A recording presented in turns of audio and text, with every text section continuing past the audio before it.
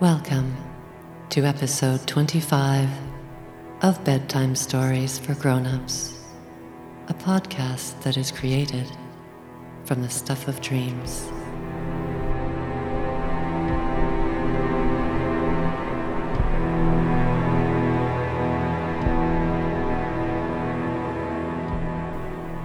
Once upon a time, if you were lucky, someone told you bedtime stories. Maybe someone read you books, or the same favorite book over and over. Or maybe someone made up your bedtime stories, telling you nonsensical things until you closed your eyes and let sleep take you away. These bedtime stories are the whimsical, made-up kind, little scenes from dreamland to guide you there. There is no plot to follow, no sense to make of anything, just a sequence of images from beyond the consciousness of day to help you let go and drift into dreamland.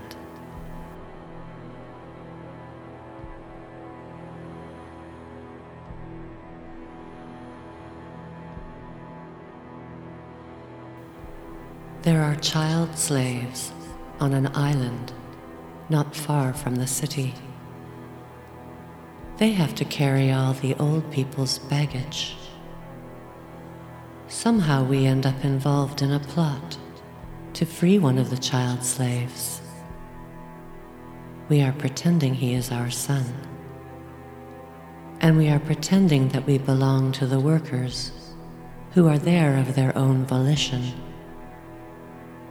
They are there by choice, because they get holidays. The child slaves don't get any days off.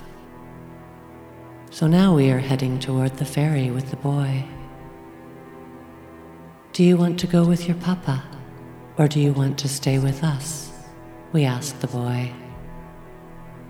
It is a question entirely for the benefit of the voluntary workers, who are eyeing the boy suspiciously as we pass. Say, isn't your name Danny? One of them calls out. What's your name? Just ignore them, we say, and we keep going. A little faster now. But the alarm has been raised that some of the child slaves have gone missing. And now the factory police come pouring out of all the factories to look for the missing slaves, like ants streaming out of a flooded anthill. Keep going, we say. We are almost there. Now we are in one of the small boats, heading out to the ferry. We think we have actually done it, freed one of the child slaves. And for a moment, we are relieved and happy. Just one, though. We have only freed one. There are many, many more.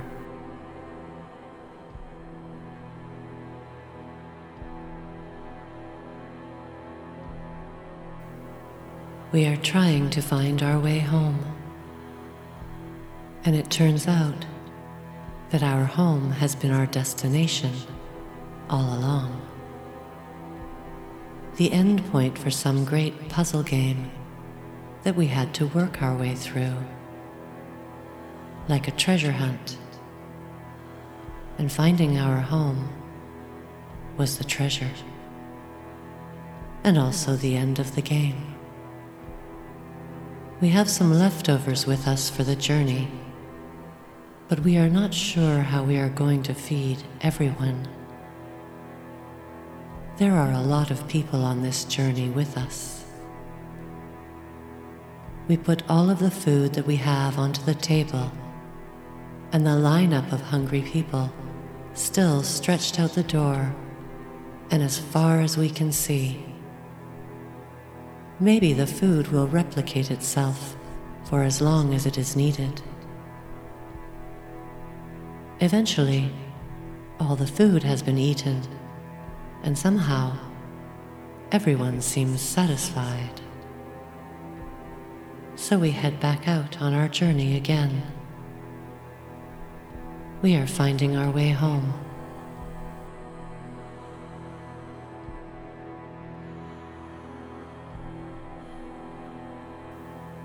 We have to work together in order to roll back all of the roads and streets, like rolling up carpets. It is easier to roll up the roads than it is to use shovels. Though it is hard not to get completely covered in mud as we do this. But we don't mind. The dogs are running around, barking enthusiastic encouragement, and we can see that the air is already getting so much cleaner. Now we can breathe.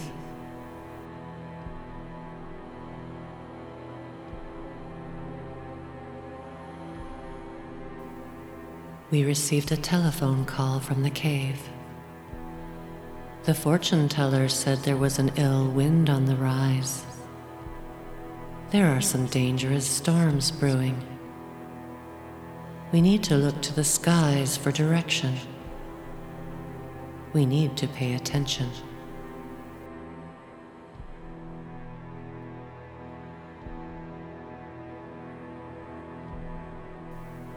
We ran into a friend. He was just leaving a play that he had fallen asleep in.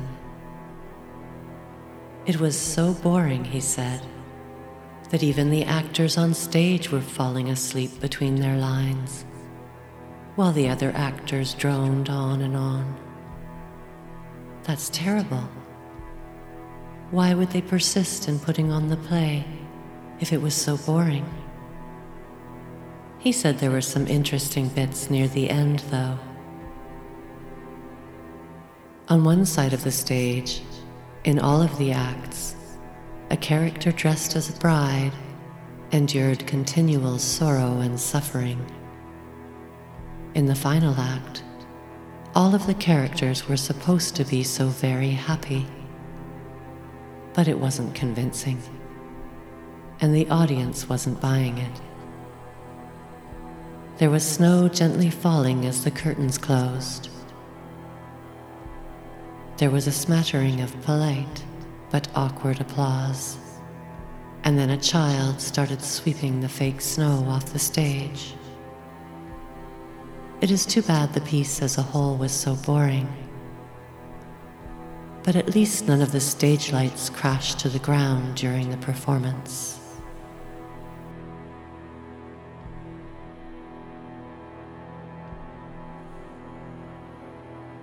We can skateboard.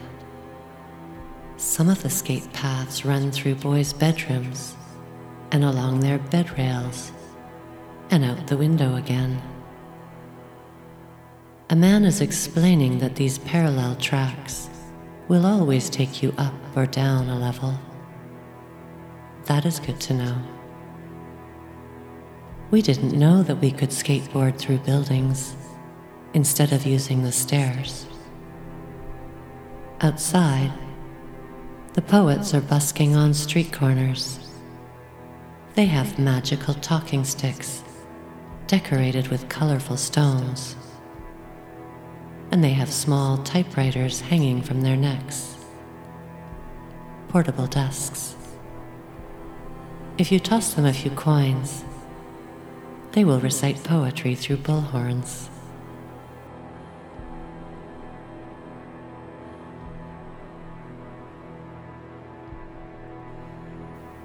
We met a very tough-looking chef who was on a break in a back alley, sucking on a vape. He looked like he had been in some fights, and he had a lot of stitches. He had almost lost an eye. It was half hanging out of the socket. The chef was giving us directions on how to get around without using the main roads. we realize that we must have left all of our keys behind. We start walking up and down back alleys, and up and down stairways and pathways that we have never seen before. This route is so much nicer, away from all the car exhaust and angry honking horns. We finally arrive at a house where a large shepherd-like wolf dog starts barking at us. Somehow, we can understand what he is saying. He is saying, "Are you coming to visit grandmother's house? Please come to visit Grandma." We are on indigenous land. We should visit grandmother.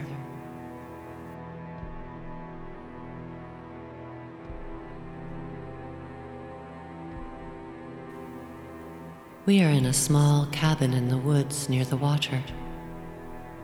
There are crows mobbing a raven in a tree out back.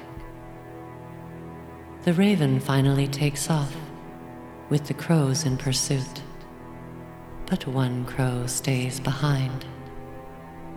He flies from shoulder to shoulder and nuzzles our hair, making soft, affectionate sounds. Who is this? Then the crow starts speaking. He says, "Je veux des yeux, je veux des yeux," over and over again. We are astonished. We didn't know that crows could speak. This crow must have been domesticated at one time.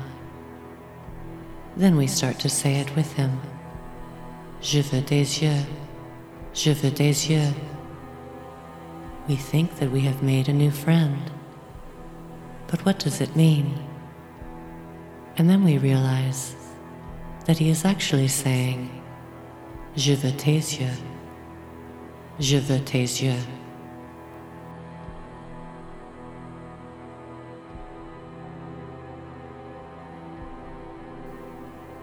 We are walking down a remote logging road, and suddenly we stumble into the middle of a performance.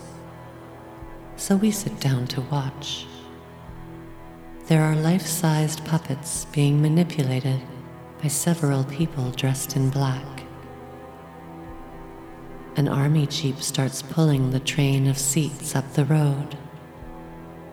We are in those seats. We are the audience.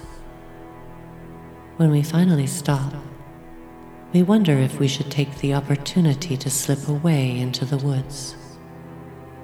We are supposed to be somewhere else, aren't we? The performance isn't over, but we are pretty sure we have seen this before. Maybe it is just the story that is familiar, an old story that we have seen and heard so many times now. The story is the same. It is the way the story is told that keeps changing. People can be quite creative.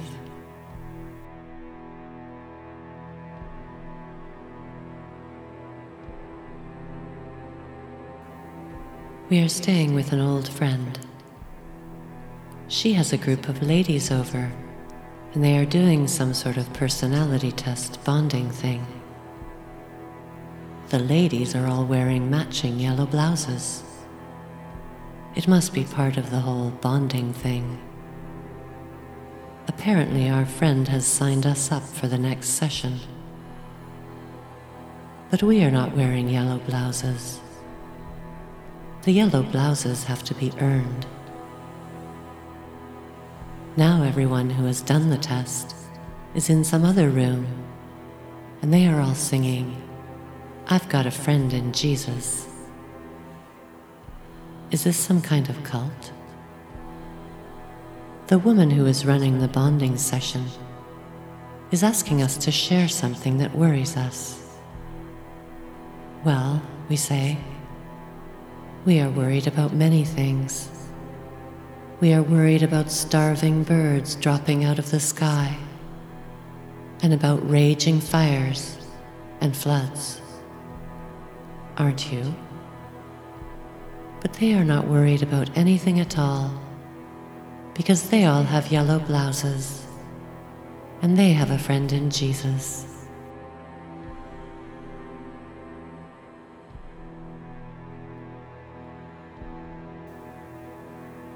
We have been given some important scrolls to deliver to a household on the other side of the city.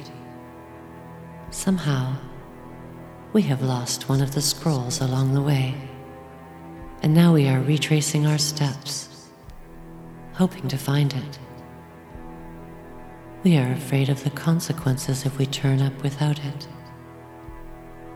because we must keep the people entertained.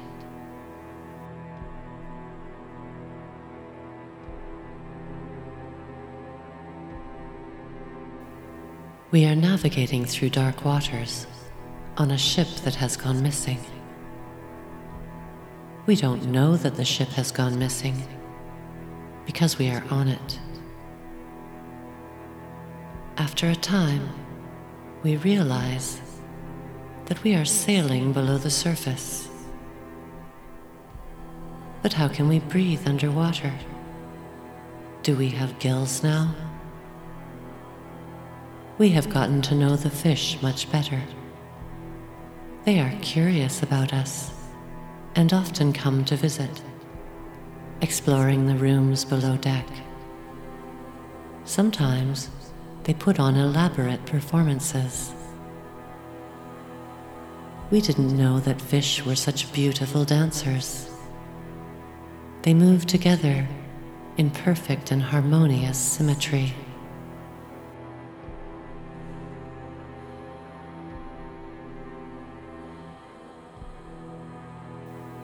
We know a woman who disowned her son. Before anyone could stop her, she had spoken the words. In that moment, time slowed to a crawl, and he just disappeared. Now he has been erased from all of her stories, and no one remembers that he ever existed. He will have to start all over again, but with a different mother next time.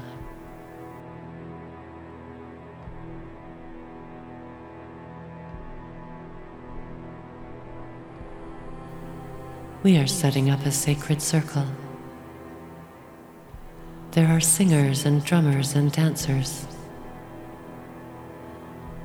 When we dance in the circle, we move our bodies to the rhythm, and eventually, we can feel ourselves floating above the ground. We have to make sure that the circle remains unbroken.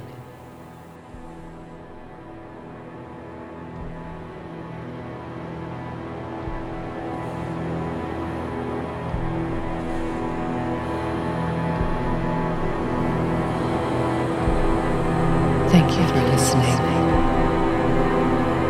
Sweet dreams.